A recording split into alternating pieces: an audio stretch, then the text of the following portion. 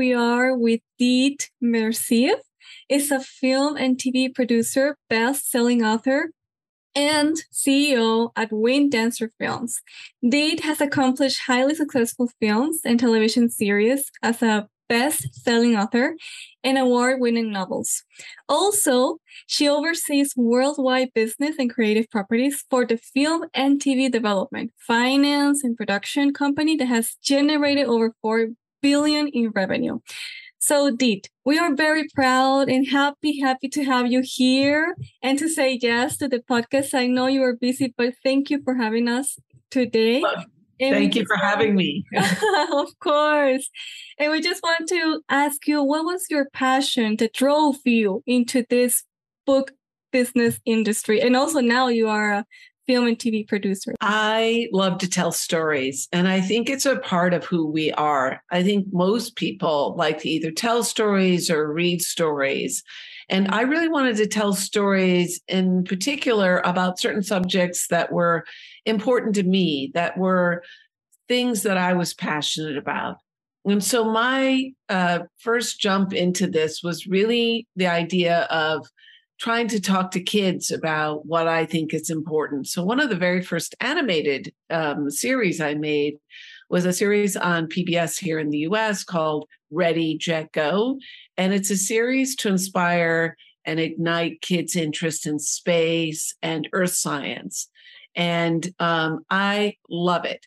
The reason why I love animation in particular is that you get to tell stories that you really can't very easily in live action. So, for example, in Ready, Jet, Go, the main character is an alien that comes from a planet called Bortron 7, and he comes to Earth and makes some friends with some other Earth kids. Well, they have a flying saucer, and they are able to go out into our solar system and explore. You really couldn't do that story if you were in, live action, but you can do that and really have fun with it in animation. So I love telling stories, and I love right now focusing on telling stories for kids. And the reason for that too is that it's not just kids that watch these TV shows, their parents, their caregivers, their grandparents. Other older kids often watch the show with them. So they have an opportunity to share what they're thinking about, what they're watching with a wider audience. So I really, really, really enjoy that aspect of it. Again, as Stephanie just mentioned, thank you for being here. We are in Latin America. There's a lot of countries and a lot of people watching this podcast. And something that I would like to ask you is when you write for a series or a TV series, is it different than when you write just for the book industry? Definitely. It's a great question. It is a very different set of writing, but I think that they're all at the core the same thing. It's wanting to tell a story. So when I write a novel, for example, I have a certain tool set that is available to me to write that novel. I can tell you what somebody is saying, but I can also tell you what's inside their head, like how they're thinking about something and how they're looking at that. When I move into writing for TV or for film, I lose that ability to go inside the person's head, and I have to write that story in a way that you can understand that and understand the journey that that character is going through without hearing their thoughts inside their head. So that means sometimes more weight has to go on the dialogue. For example, the dialogue has to be richer to be able to tell you something that's inside the person's head. Or a little weight goes on into the way that you set up that scene so that we can visually get a sense of how that person is feeling. So, for example, if you have a scene where somebody has, mourning their loss of their father, for example, well, in the book, you can say, I miss him, and you can talk about their feelings about it, maybe even a memory, right? A very brief flashback. But in the movie, you might show the way the house looks that the dad lived in, or it's a photograph. You have to try to use a different tool a set of tools to give that same feeling that you got from the book. So I actually like bouncing from one to the other. I think it makes you a stronger storyteller because you're using one set of tools here and another set of tools there. And in the end, it makes you think about story on a deeper level and makes the storytelling become more central to the work you're doing. How important are to create the characters inside a book or inside a series? How important are they? And when people begin, young artists, they begin with an idea. And maybe they're like, oh, I want this to be a best-selling author book because I really want it. Or, so what tips would you give also to that people who have this inspiration to be those best-selling authors, but also know how to begin and to build a good plot and good characters? Yeah, that's a good question as well, because I always start with character, right? If you look at my very first novel, it's called Good Sam. It's a story about a TV news reporter who discovers that an anonymous Good Samaritan is leaving $100,000 cash on strangers' doorsteps. And she's a TV news reporter who usually covers what we call the bummer beat, tragedy, disaster, murders, that kind of stuff. So the important thing, if you look at that story, is that you have a character in this reporter who's used to covering very bad things and now has to cover what she considers a soft story. So now you have a point of view for this character. It's really essential to start with a point of view. And so this thing that is happening, which you might look at and say, well, that's pretty cool. Somebody's getting $100,000. From her perspective, she's sure it's a hoax, it's a scam, it's a marketing gimmick, right? So we're following her journey from being skeptical and cynical to, at the very end of the book, not spoiling the story for you, but at the very end of the book, realizing there are good people in the world, and some of them are doing extraordinary good, but don't want any attention for what they're doing. But in order to tell that story, you have to tell it through the eyes of a character that people will relate to, right? We all have a certain amount of cynicism in ourselves. We all have a certain amount of skepticism. We want to see that story and we watch that story because we want to feel how she moves from that place where she is, where only thing interesting to her is a mudslide in the Hollywood Hills or a big car wreck, right? To, wow, why would somebody give this good thing? And how did it change these people? And how am I being changed by what is happening here? And when you can put the character through that emotion, then the reader or the viewer, because Good Sam is also a Netflix movie, the reader goes along on that journey too. And if she didn't have a specific point of view, she's just a regular reporter, it's like, well, wow, that's really interesting. You probably wouldn't care. But what I'm always trying to do is put my character in opposition to what's happening to them.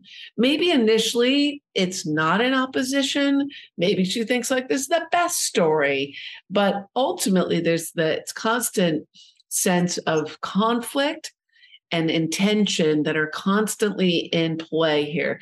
She wants to find out who he is, right? But all these obstacles will stop her. And in the process of going through the obstacles, she changes. So I think that's really, really essential, particularly for filmmaking.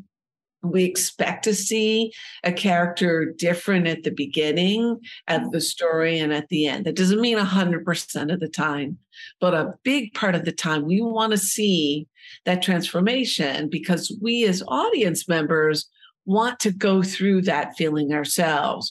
What would it be like to be poor at the beginning of the movie, at the middle point, win the lottery, and then at the end? What is that like? We all would like to feel that. That isn't a movie I wrote, but is a movie I recently saw where I was really compelled to see how did these two characters, how did they change? And if the character isn't changing, we resist those stories. We know that if something big is happening to you, we expect that there's going to be change. So one of the things I'll often do to begin writing is, what does this character want?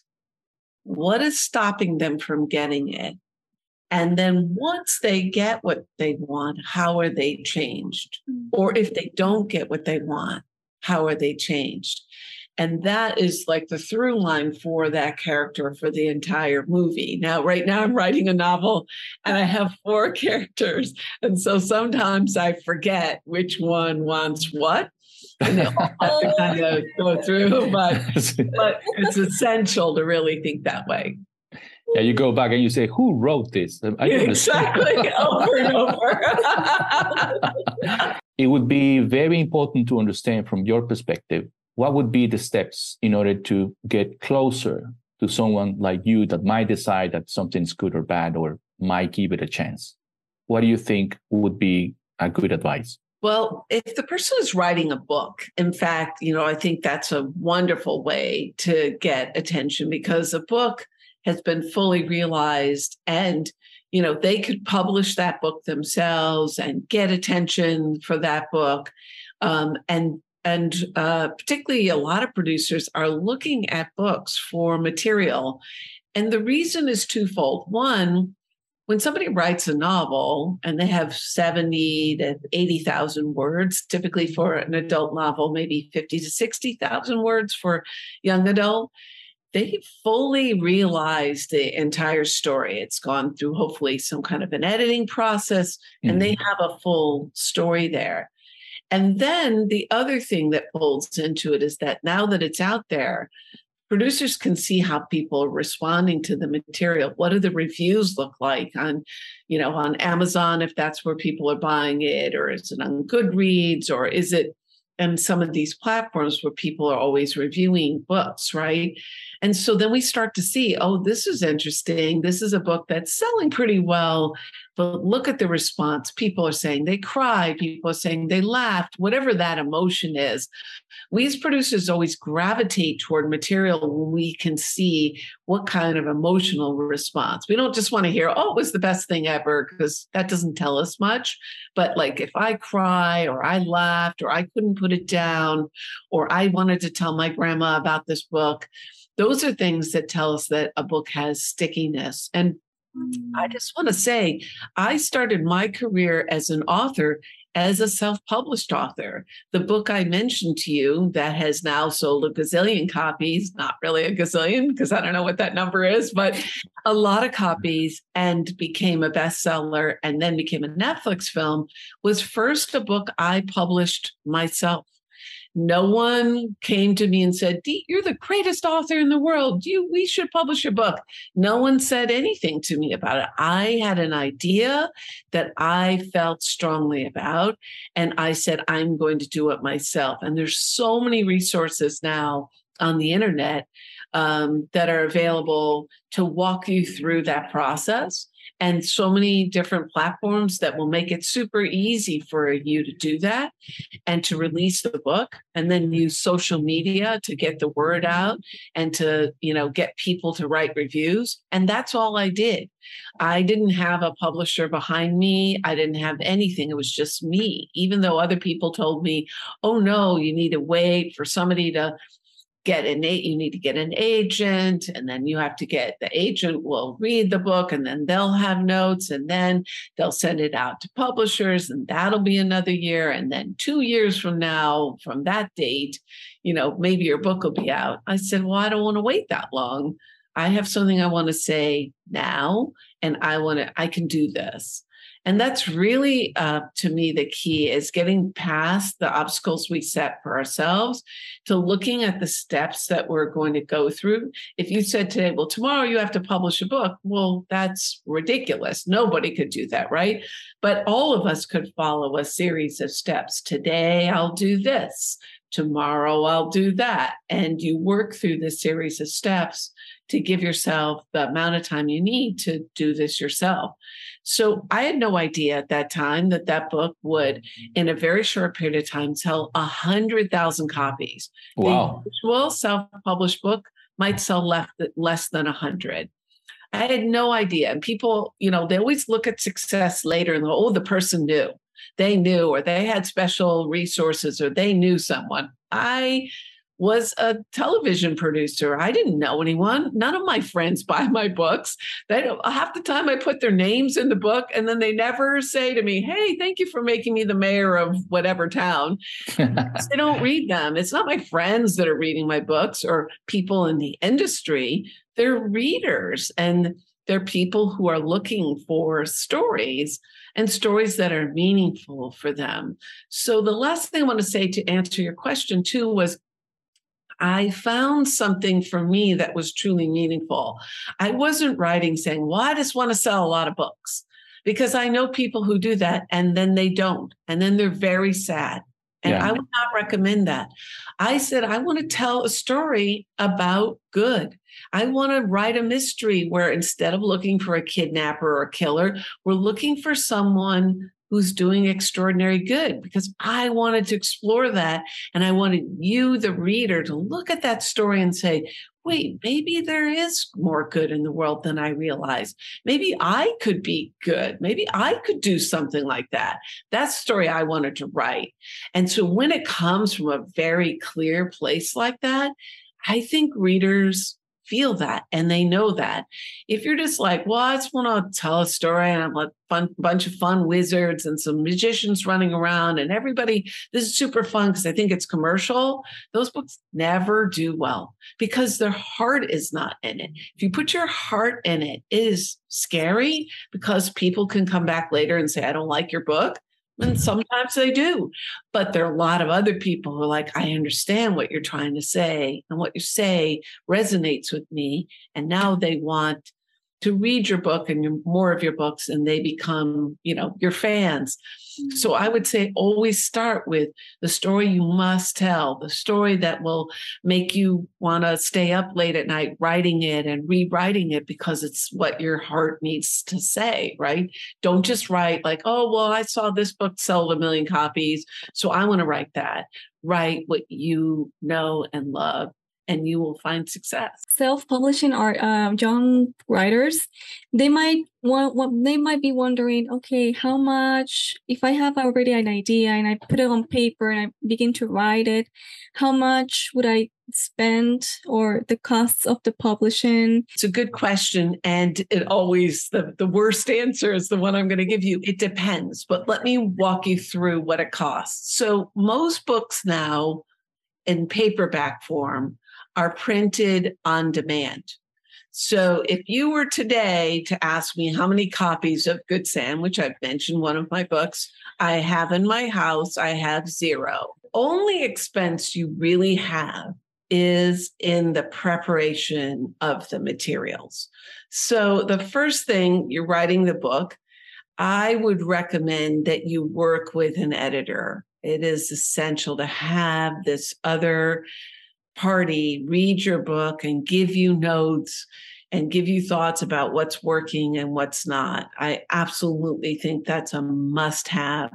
And that you can find like a lot of resources for people who can edit your book, and they'll charge by the word. They could be a penny a word or 2 cents a word for how long your book is. That's sort of what that is here in the States. And then once you make those revisions and you're ready, then you would work with a copy editor.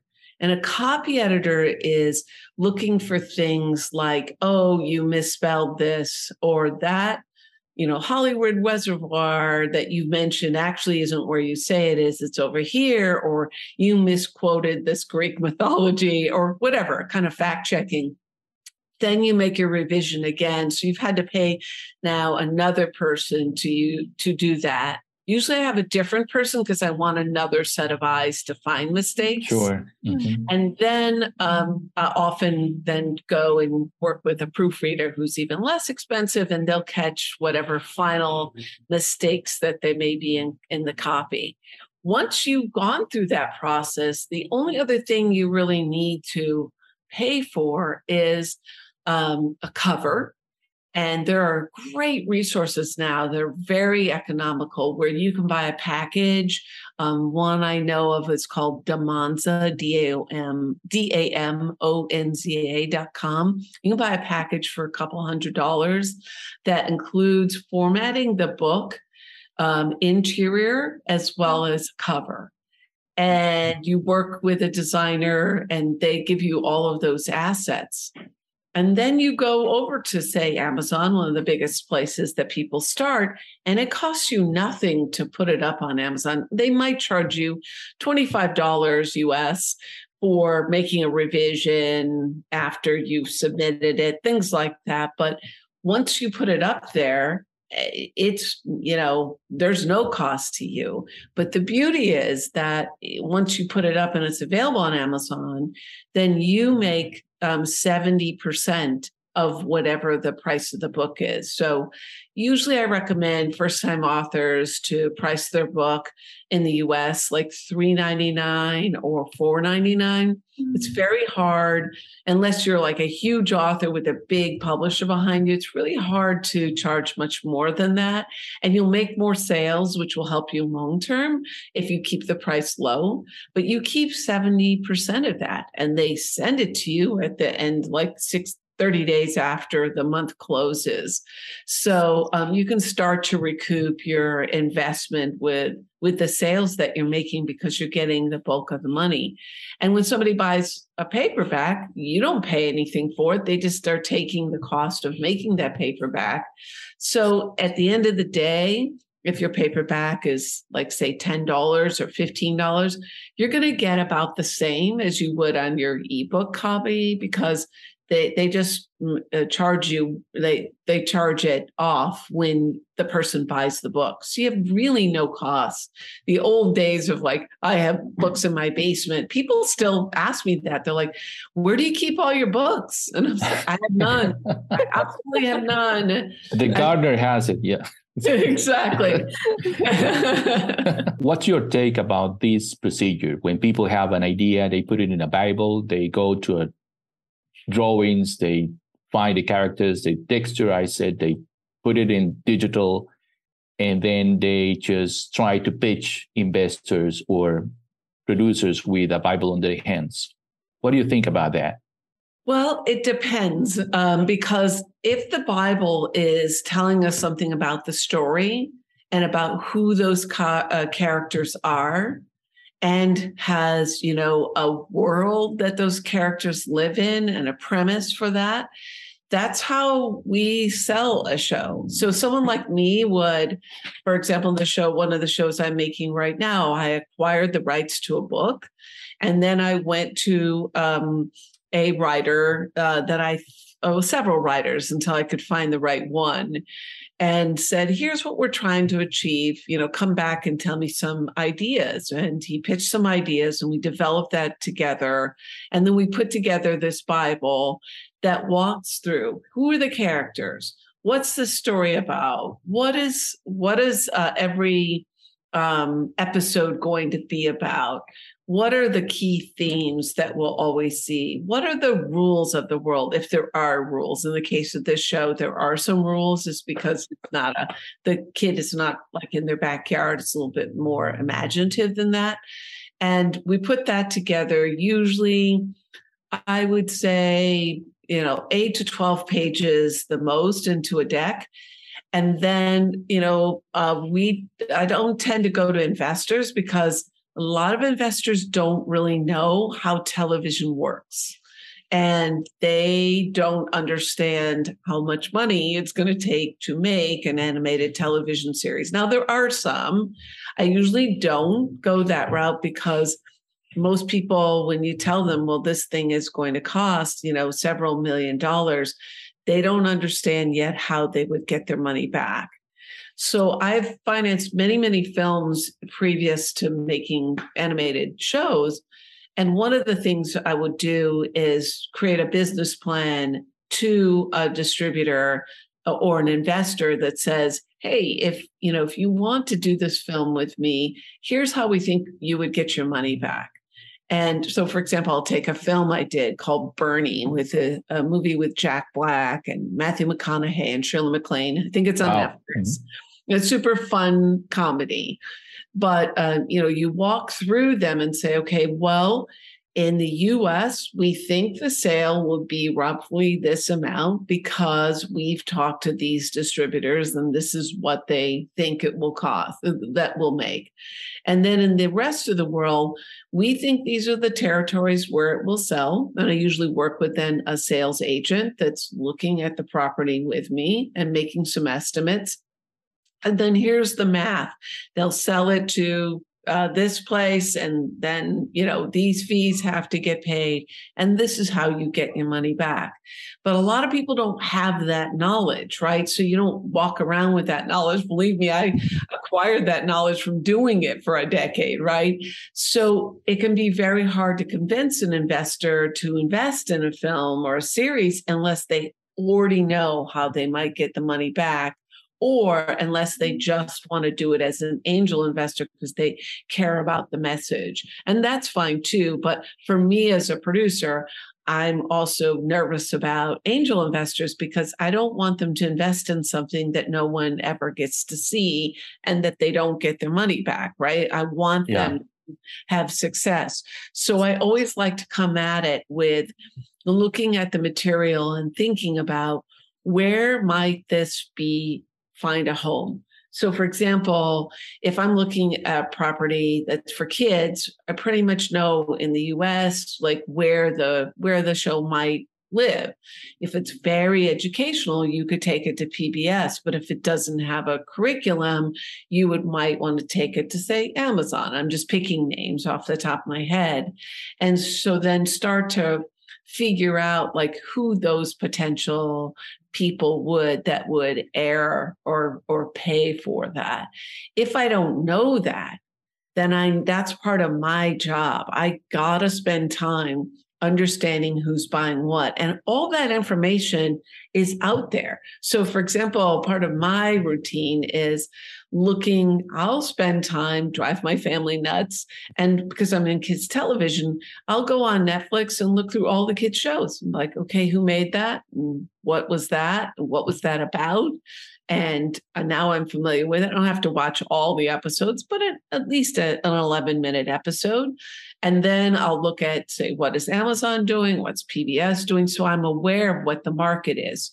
So that when somebody comes to me and they say, well, I want to do a show about a cat that's in nature, and he teaches kids, about, leaves and how nature works, I can be like, well, first of all, that show's already been done. It's called Nature Cat. It's on PBS. It's not because I'm a genius. I just do the work, right? The other thing that I do is I subscribe, because I'm in the kids space, to Kids Screen. It's free. I don't pay anything for it. And I read every day their email. I don't think it's every day, but a couple of times a week, and see who's buying what, who's making what, so that I create a sense of what the world is buying. And then I can make sure that my show maybe fits somewhere in there. It doesn't have to fit right in the middle. It has to fit somewhere in there. So sometimes people will come to me and I'm like, this is beautiful work you've done, but it's so outside of the sphere of anything that anyone wants to do. It's about, some subject matter that is not very kid friendly, or it's a bunch of things. It's a little bit of wizards, and it's a little bit of goofiness, and it's a little bit of puppets over here. And you're like, I don't know who will buy that because it seems like it's not very focused.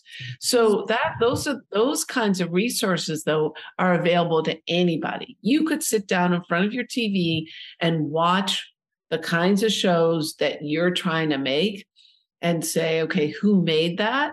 And, what did I like about it? What did I not like about it? Keep a running assessment of that. So when you're designing your thing, even though it comes from your heart, you're not sitting out there thinking, well, I love dragons and monsters and aliens, and I put them in this one thing, and like nobody buys that, right? So you want to at least make sure that the thing that you love might be in the sphere of what kinds of shows that people buy. Do you attend any conferences or events? I had before COVID, and I, for example, would go to Kids Green and take meetings there at MIPCOM, which is in Cannes.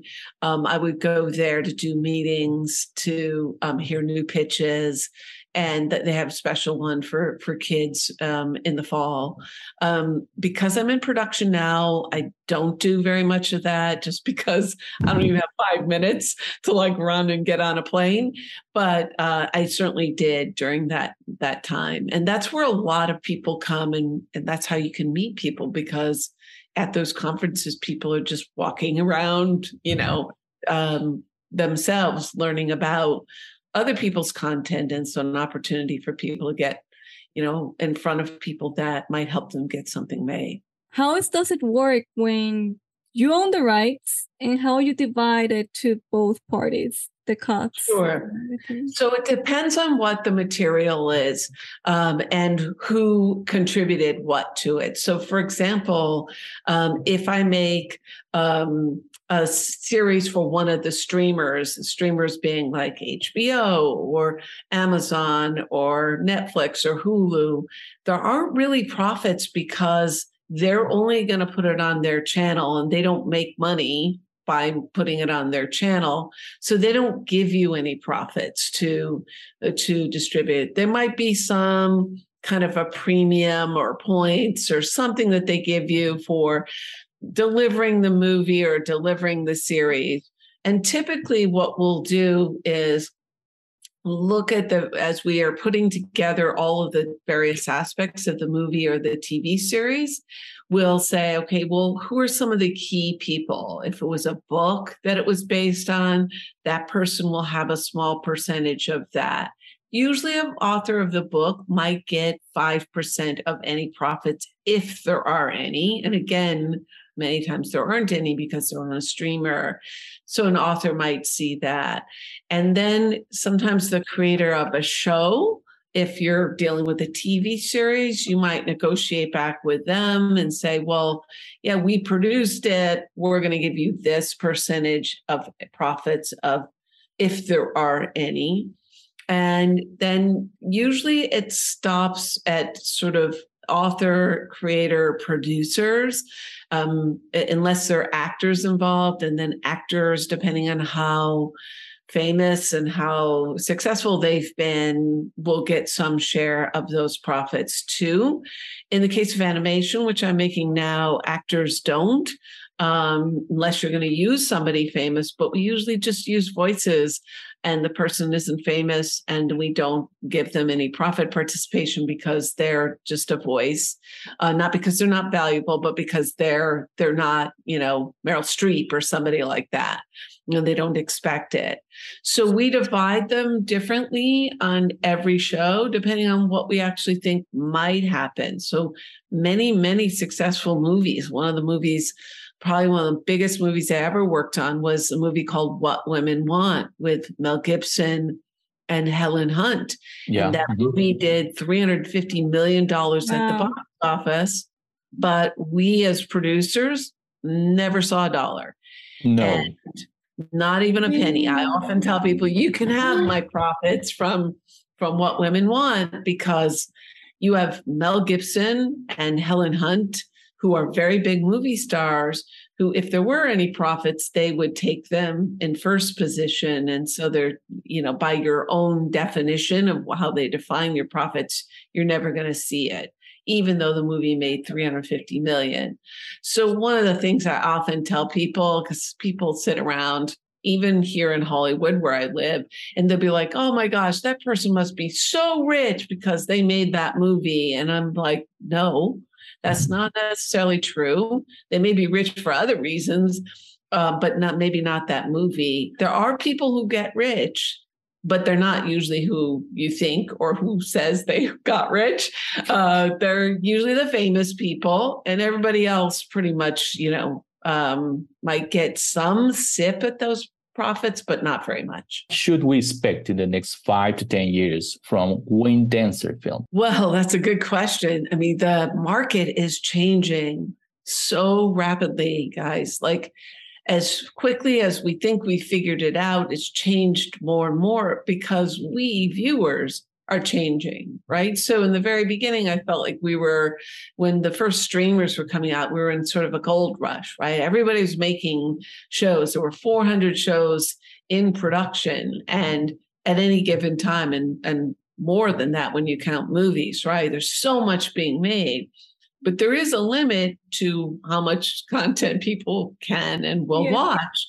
And there's also a lot of content that people are watching that isn't produced by people like producers like us that are user generated. Look how much time you spend on TikTok or YouTube. I mean, the growth of that is pretty phenomenal. But where our focus is right now, and I think where we're looking at, is to stay focused on what we love, which is educating kids and entertaining kids, enlightening kids with our materials. So if it's going to be an animated show for preschool, or maybe a show that's animated for 6 to 11, or maybe it's a family movie, those are the kinds of themes that we gravitate toward. And we find ourselves wanting to do them primarily for your major broadcasters or your major streamers or your major studios. I don't think you're going to see us step into the YouTube world. That is a place for other people. And I say YouTube, and I mean user generated. YouTube also pays for content. So I think that could be a possibility, but primarily looking at where we can spend our focus and time. Long time ago, LeVar Burton said something to me that's really stuck with me, and it sticks with me every day that I do this work. And he said, when you do work for a kids' television show, you get to whisper in the ears of the next generation about what's important. And I think that kind of work is really, really important and requires a tremendous amount of discipline and time and resources, but it's also really fulfilling. There's nothing in the world better than going somewhere with your show and having a 5-year-old run up to you and say, I love space because of your show, or I love this character. It's bizarre to say that because I've made a lot of things for adults, and it's fulfilling, but it is far more fulfilling to hear it from a 5-year-old, how much they love your show, and also realize that you could be changing their lives in ways they don't even know. The person who may figure out how to get us to Mars may be watching my show right now, and I'm helping them, inspire them to think big and to imagine all the possibilities. So that's really powerful for me. We are very, very happy. We're almost ending to the podcast, to this podcast, but I am so thrilled to have you, very happy to have you. And what would be your last words for these young writers and that would like to get into this business? They have the idea, they already crafted, but what do they need to have in their mind to be in this business? I would say, don't be afraid. Don't be afraid. And don't be afraid of failure, because certainly even everyone that has success has failed. They don't necessarily talk about it all the time, and you may not realize it. Nobody just has hit after hit. People have failed and fail every day. And so don't be afraid of the failure, because maybe one person says no, the next person says no, but the third person, the one that you're going to ask next, is the one that's going to say yes. And I think it was Thomas Edison that said, the only failure is the person who didn't realize how close they were to success. And I think we never know, right? Maybe we get no's, or maybe this doesn't work, or we think it could be better, and we think, I'll just quit. And it could be that the next day, the phone call you make the next day could change your life. So I'm a big believer in don't be afraid, and do what's in your heart and keep working at it, even if you don't have instant success. Instant success doesn't mean that the lack of instant success doesn't mean that what you're trying to do isn't important. it can mean that it's actually on the way and coming your way. And so I would say, don't give up, don't be afraid, and keep working hard.